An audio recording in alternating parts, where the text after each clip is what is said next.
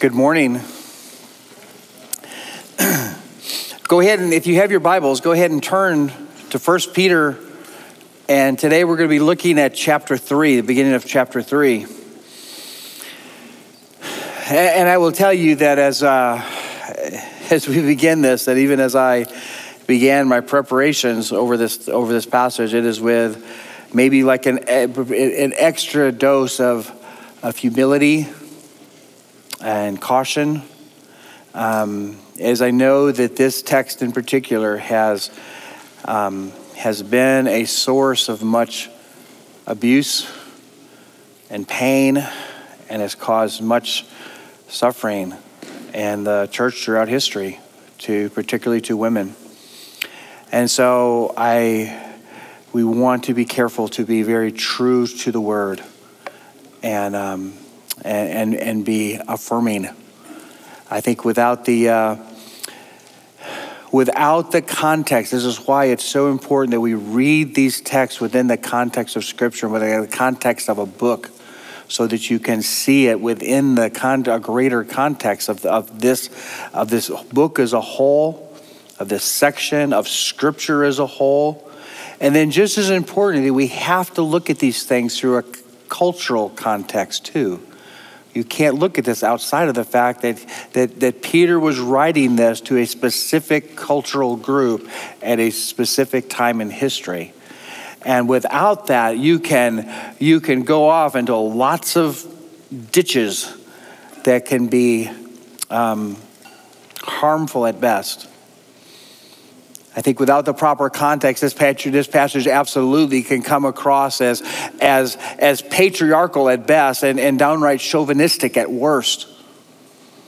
So I guess I would ask you as we read, and you've heard this, you're like, oh no, not this text, that you, before you start throwing things at me or walking out, that in the words of Ricky Ricardo, who are, those of you who are old enough to know who that is, let me do some splaining. I would say, when understood rightly, I would contend that this text is immensely helpful for everyone, and it is wonderfully affirming of women. So if you're able, go ahead and stand with me for the reading of God's word. And we're going to begin in chapter 3, verse 1, and we will read through verse 7. In the same way, wives, submit yourselves to your own husbands, so that even if some disobey the word, they may be won over without a word by the way their wives live when they observe your pure, reverent lives. Don't let your beauty consist of outward things like elaborate hairstyles and wearing gold jewelry, but rather what is inside the heart, the imperishable quality of a gentle and quiet spirit, which is of great worth in God's sight. For in the past, the holy women who put their hope in God also adorned themselves in this way, submitting to their own husbands, just as Sarah obeyed Abraham, calling him Lord.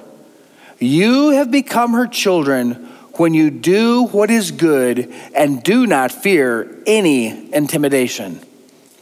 Husbands, in the same way, live with your wives in an understanding way as with a weaker partner, showing them honor as co-heirs of the grace of life, so that your prayers will not be hindered. Pray with me. Oh, Father, we know that your word brings life. This is the story of your love for your people. So God, as give us ears to hear what you would say through the Apostle Peter to this church in first century Rome, as well as to us today. God, would we not help us to not be clouded by the ways that this has been interpreted, or the ways that we have heard it, or the ways that we have been hurt by this in the past. God, would through this text today, would we hear your heart for marriage, your heart for wives, your heart for husbands, and more of your heart for those who are lost without Christ. God, by your strength, would you speak through me those things today? And we pray this in your name. Amen. You may be seated. So, for context purposes, let's go back, and I don't want to do like a full review of everything we've gone through over the last few weeks, but let's just review for just a moment. We've entitled this series Hope for Exiles because Peter is writing to churches throughout the Roman Empire whose lives and values are very different from the culture around them. Peter's instilling hope by reminding them that their identity is as chosen and precious children of God. This is how you're to live with this identity. They are part of a spiritual household that is built on the cornerstone of Jesus himself. He says, I want you to know, remember this as you live in this culture, know who you are. You are a chosen race. You are a royal priesthood. You are a holy nation. I have set you apart as God's possession. You are elect exiles. That's looking back. He says, don't just look at your identity here. Don't just look back. Look forward. Look forward. You are not only, see what you've done, you are now an heir to an eternal inheritance that is imperishable. It's undefiled, it's unfading, and this inheritance is being kept in heaven for you, and it's being guarded by the very power of God. And then he says, in light of this, your mission as you wait for this eternal inheritance is to proclaim the excellencies of him who called you out of darkness and into his glorious light. That has been the message that we have walked through over the last 3 weeks. And it's with this hope in the background that he begins to instruct them on how they're supposed to live in a world that will alienate them and persecute them for their faith. So we saw 2 weeks ago with Pastor Kevin, we learned how we are to live in a world where the government and the culture as a whole can be hostile to your faith. Last week, Lawson covered the text where Peter then narrowed it down a little bit. He said, this is, now you got that. Let me talk about how you are to live in a work environment or maybe a school environment that can be hostile to your faith. And then this week, he's going to narrow it down even further and says, okay, now we've got that. Let's bring it in even closer. Let's talk about how you should live within the smallest unit, within the family, and most specifically within a marriage. How do you live in a marriage that can be hostile and can alienate you because of your faith? That is the context of our passage today. I think that many people and even churches have fallen into deep theological ditches by treating this text as a universal instruction about marriage. And sadly, that practice has led to significant harm and even abuse for many women throughout the generations. So ladies, I hope that you see today that this text is profoundly affirming of your value and worth. And it's intended for your good, not your harm. The fact that Peter spends 6 of the 7 verses addressing women is only because the whole letter is addressed to how oppressed people are to act amid oppression. I don't think it's probably a surprise to anyone here that women were far more oppressed in the Roman Empire than men. And therefore, Christian wives with unbelieving husbands face exponentially greater persecution than Christian men with unbelieving wives.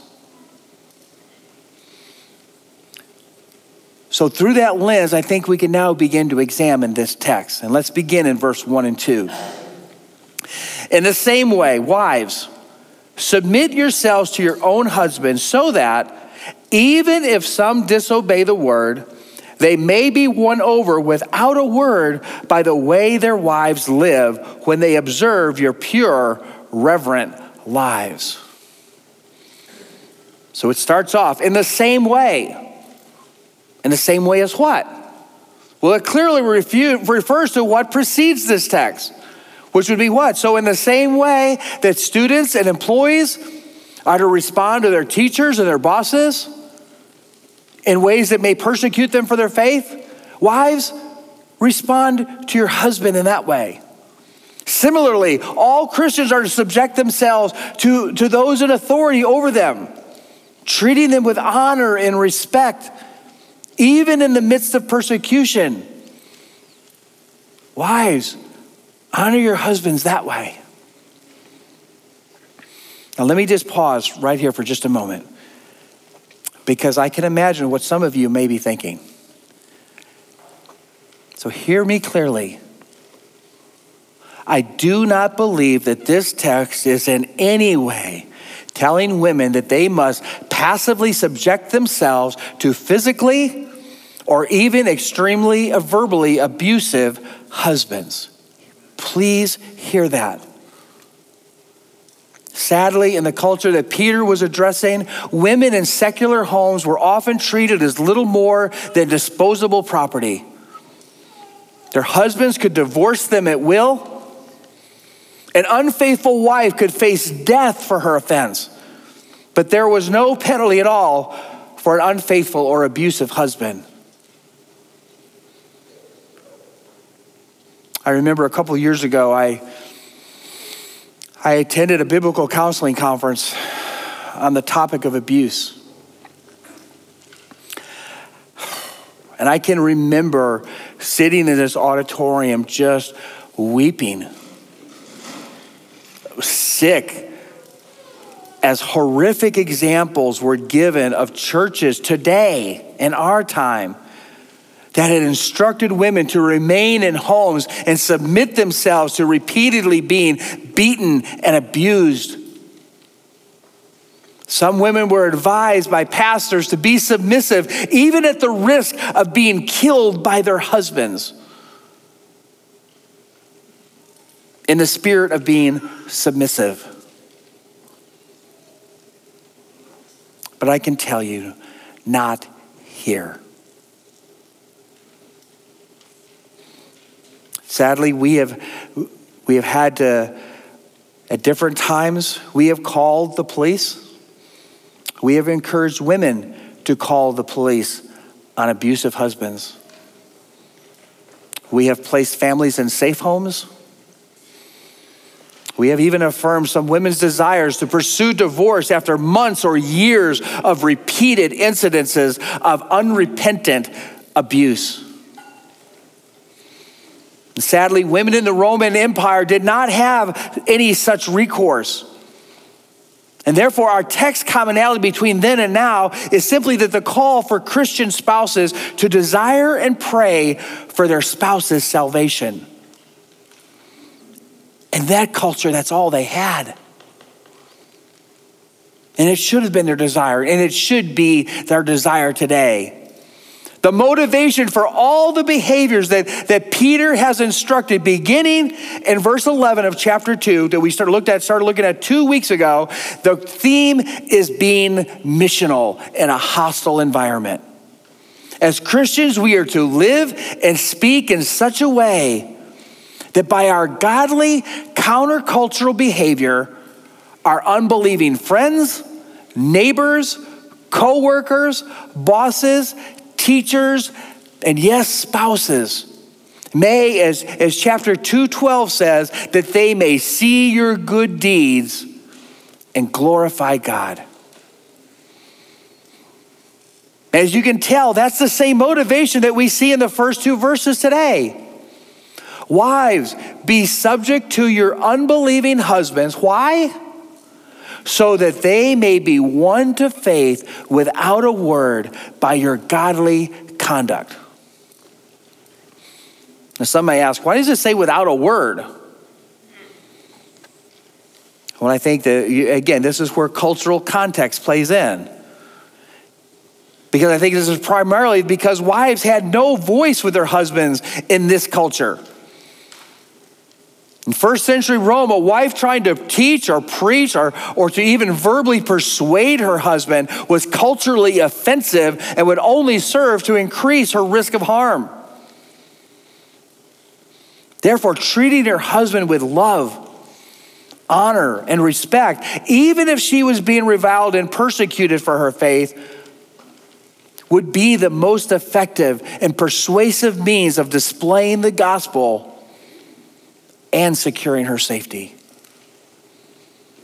Even today, when Christian wives may not be as persecuted for proclaiming the gospel to their husbands, it is still more effective if your compassionate proclamation is also accompanied by respectful and pure conduct. So now I think that with that in light, with understanding that, we're now better prepared to address the next little landmines that are found in verse 3 and 4. Let's look at those.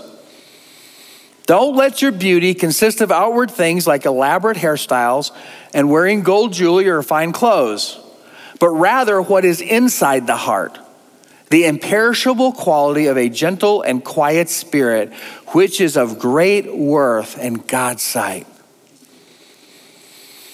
Okay, so let me clear up right off the bat that this instruction is one of priority, not abstinence.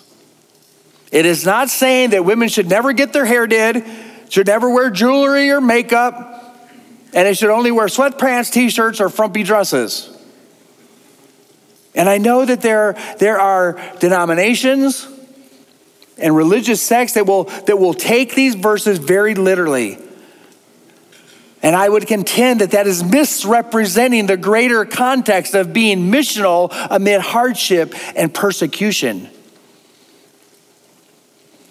If your prayer is for your husband to worship and desire you above all things, then emphasizing your physical beauty will probably work magnificently. But if your hope is for your husband to first and foremost worship and desire Jesus Christ above all things, then you would probably be better served to emphasize the imperishable beauty of a gentle and quiet spirit over a smoking hot outfit, to paraphrase the text loosely. Also, I love that the text says that adorning yourself with the hidden beauty of godly character is not just more effective in drawing your unbelieving husband to faith. It says it is also of great worth in God's sight. I love the ESV translation, which says it is very precious in God's sight. Isn't that awesome? Ladies, you can do something that is very precious in God's sight. What more incredible quest and motivation is there than striving to do that which is very precious in the sight of God? Now we know that in this area of external beauty, things probably haven't changed much over the millennia. Unfortunately, women's value and identity has almost always been primarily defined by their physical appearance. It reminded me, I thought of this it reminded me of something Kevin said a couple weeks ago. He quoted Russell Moore in regards to patriotism in a quote that said, "We are Americans best when we are not Americans first." And I thought, I think you could rephrase that quote in our context.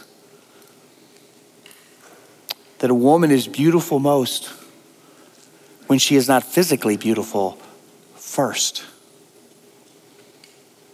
Oh, as a pastor, I hope ladies hear that. Especially teenage girls, please hear that. Young girls, please hear that. You are beautiful most when you are not physically beautiful first.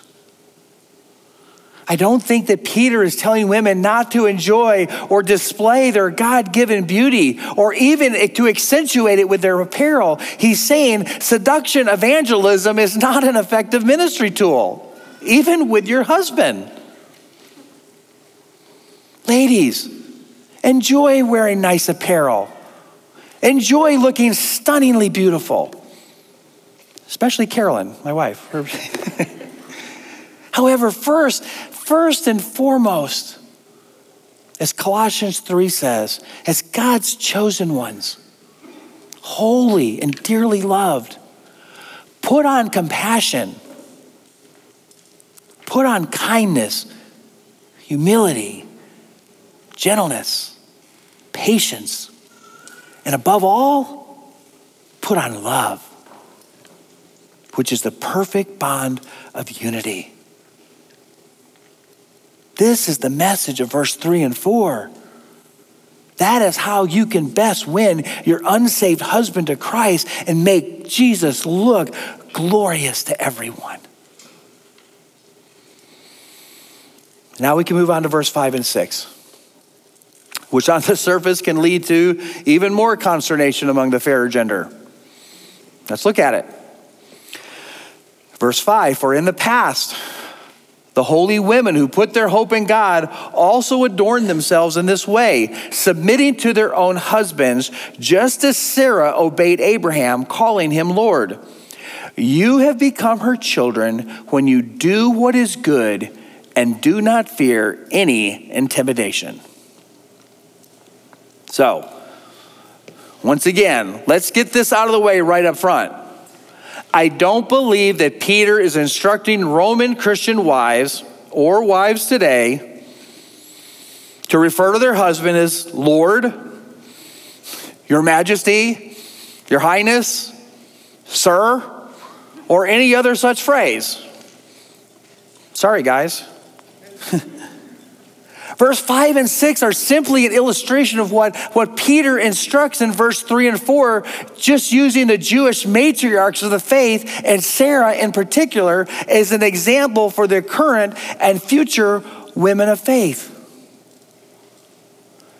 So the question I think is probably maybe a natural question is, why did Peter decide to use Sarah as his character model?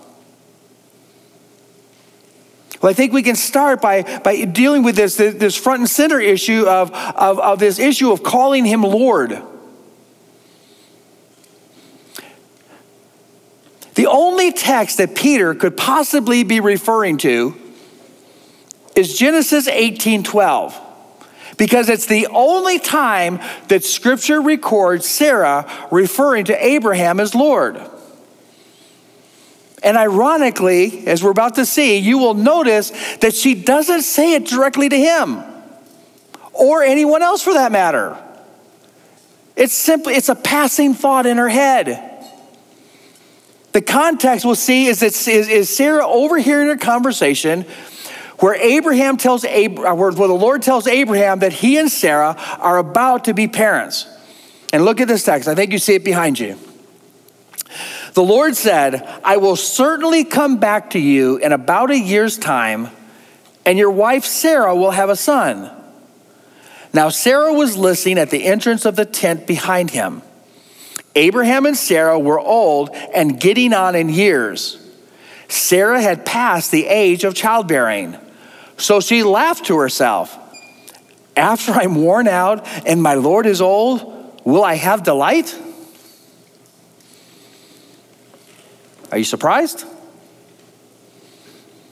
This text probably isn't what you would expect to read if Peter was instructing women to address their husbands in some sort of kingly sort of way. Instead, clearly it reads much more as a casual term of endearment towards her husband Abraham. But of course, there's another thing that doesn't seem to fit here. And that is that the context of everything we've been talking about so far is how a Christian wife is to live with an unbelieving husband. And yet I think we'd probably all agree that Abraham is certainly not an unbelieving husband. What appears to be going on is that Peter's also opening the application to believing spouses who at least occasionally have husbands who act in ungodly ways. Anyone here have one of those? Don't raise your hand, please. Well, go ahead. No, just kidding. The emphasis here is on Sarah's obedience to Abraham. So here is what Peter's readers probably understood him to be referring to, which makes this whole section much more meaningful. In this instance, the most apparent instance where Sarah chose to obey Abraham, even when he was behaving less than godly, is found in Genesis 12.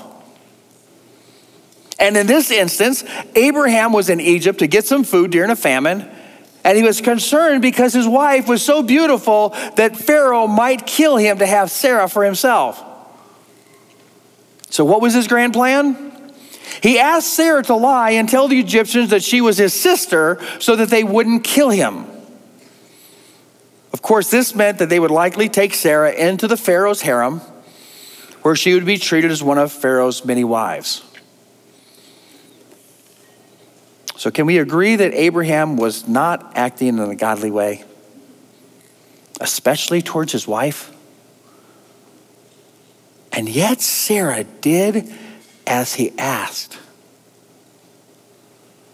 Only by God stepping in and revealing the truth to Pharaoh in a dream that was Sarah spared from Abraham's horrible behavior. So I guess one of the real questions is, why in the world would Sarah obey such a messed up plan? Why would she go along with this? And I think the answer is at the beginning of verse 5. This is how the holy women who hoped in God used to adorn themselves. You see, Sarah was a godly woman because she hoped and trusted in God more than she hoped and trusted in her husband. And this truth is the $1 million takeaway from this whole message. I think it's critical to point out and safe to assume that Sarah's hope was not primarily that God was going to rescue her from her husband's foolishness. Rather, Sarah's hope that was God would use whatever she went through for the good of her faith and for the praise of God's glory. Her hope was in God. Of course, gratefully, we read that God did choose to save her from Abraham's lack of faith. Not once, but twice. As Abraham pulled the same bonehead stunt with King Abimelech again in Genesis 20. So I think what you see here is Peter is commending Sarah as an example for two reasons, both found at the end of verse 6. You have become her children when, number one, you do what is good, and two, do not fear any intimidation. Again, I like the ESV translation that says, and do not fear anything that is frightening. Sarah was clearly put in some extremely frightening situations by her husband, amen? But she could submit without fear because she hoped in the Lord more than she hoped in her husband. And on top of that, despite Abraham's sinfulness towards her, she could still, even then, she could still speak to him with endearing and loving phrases such as, my Lord. That fits the theme of 1 Peter, of showing honor, even when it's not deserved, for the sake of showing God to be most glorious. Now, here again, it is so essential to read this text in both a scriptural as well as a cultural context, or you could walk away thinking that I said, if your husband tries to pawn you off to another man to save his skin, that you should go along with it. That is not the message. Remember that the women Peter was writing to didn't have near the rights or the position that women enjoy today in our culture. These women could relate a whole lot more to the kind of situation that Sarah had experienced. Their choices or options were limited. But on the other hand, it also doesn't mean that this text is entirely inapplicable today. Many godly women have husbands who claim to follow Christ, yet do not act in a Christian way. And hear me again, this is not a call for women to submit themselves to being repeatedly and unrepentantly abused by their husbands, especially physically. Yet there are situations for women where it is indeed a gracious thing. When mindful of God, one endures sorrows while suffering unjustly, so that by keeping your conduct honorable, they may see your good deeds and glorify God on the day of visitation, meaning they come to faith. And by doing this, their husbands may be won without a word by the respectful and pure conduct of their wives, as they put their hope fully on the grace that will be brought to them. And in turn, they're able to not even fear the things that are most frightening.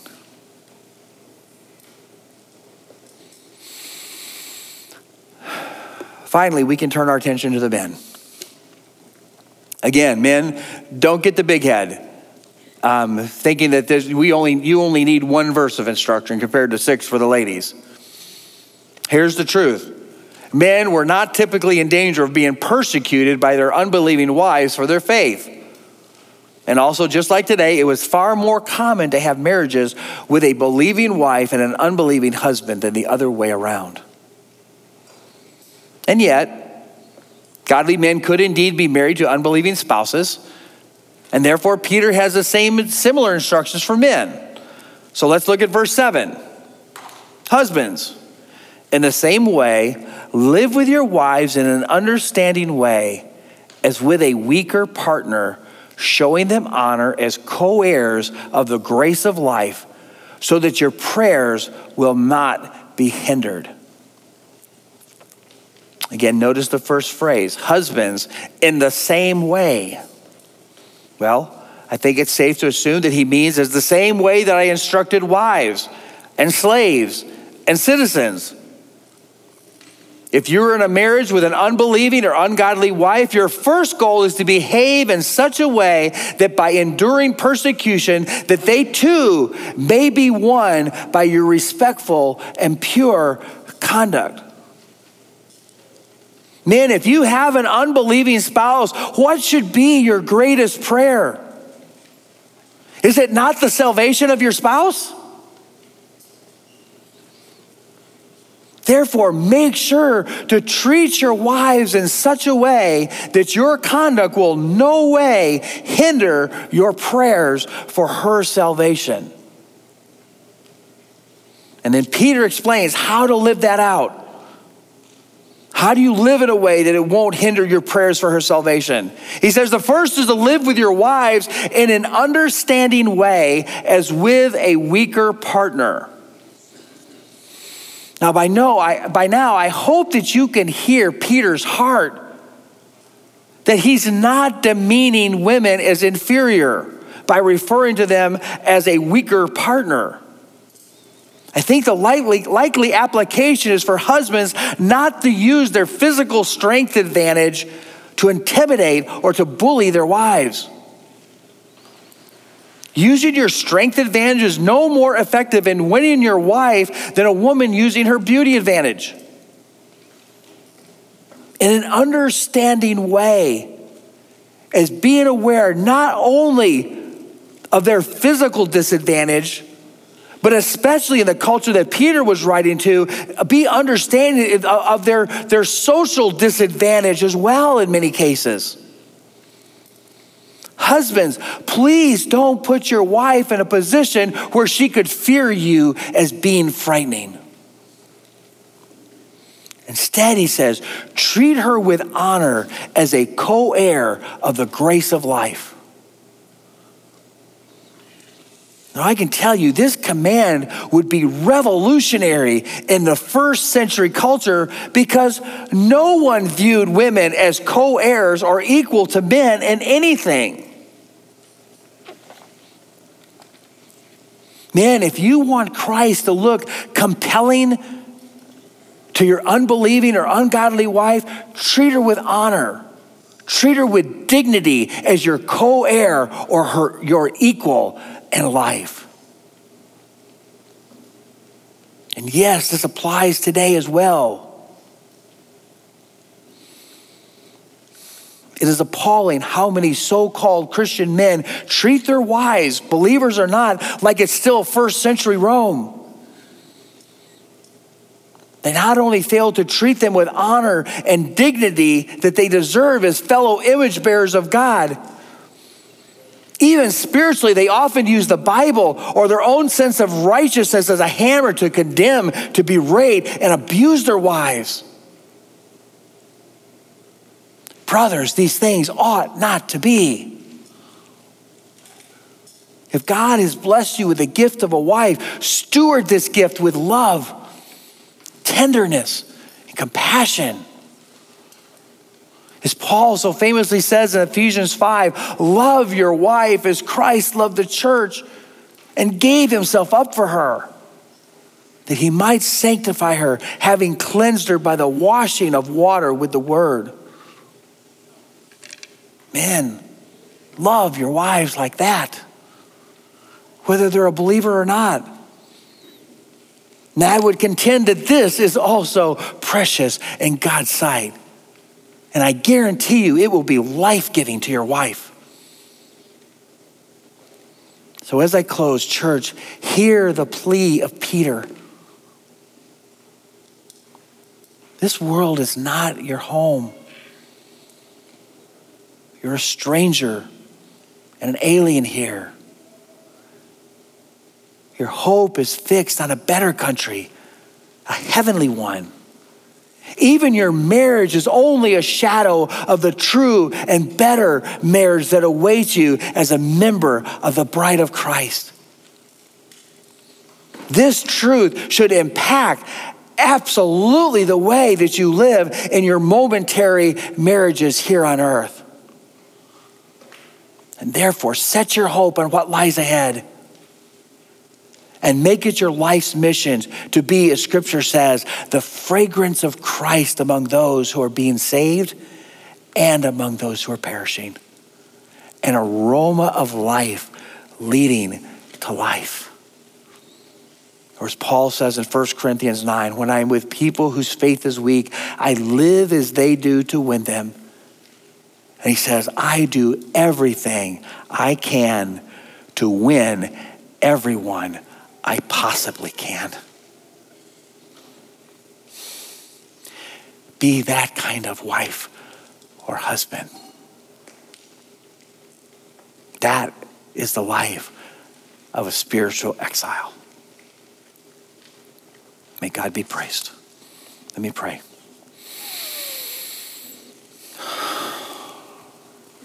Oh, Father,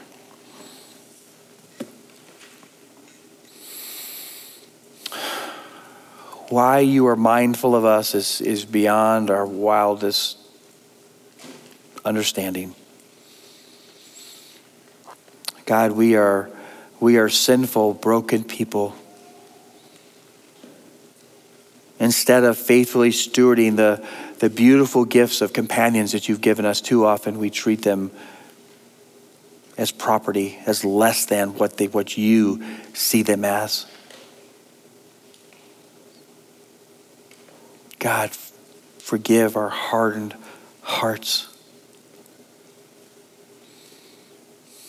God, today, would you open our eyes, each of us?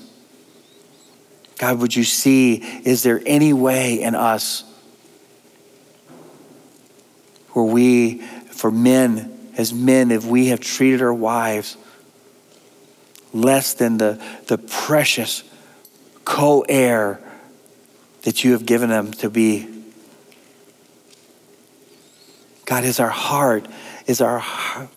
Convict us where we have our desires for our spouses is less than to see them grow in the image of God for your glory, not just our good. God, lead us to repentance where we have abused this wonderful gift of marriage as less than what you designed it to be. God, would we once again look to you, to the way that you have loved us, the way that you served and sacrificed for us when we were most undeserving, when we were far from you. You loved us well. God, make us those kind of people. Challenge our hearts. Humble us. Draw us to true repentance. And God, may we be a people here who truly live as people whose hope is not in this world, whose greatest hope is not even in that we would have the marriage of our dreams. God, we live in a way that our hope is fully in you. God, make us those people. We pray this in your name. Amen.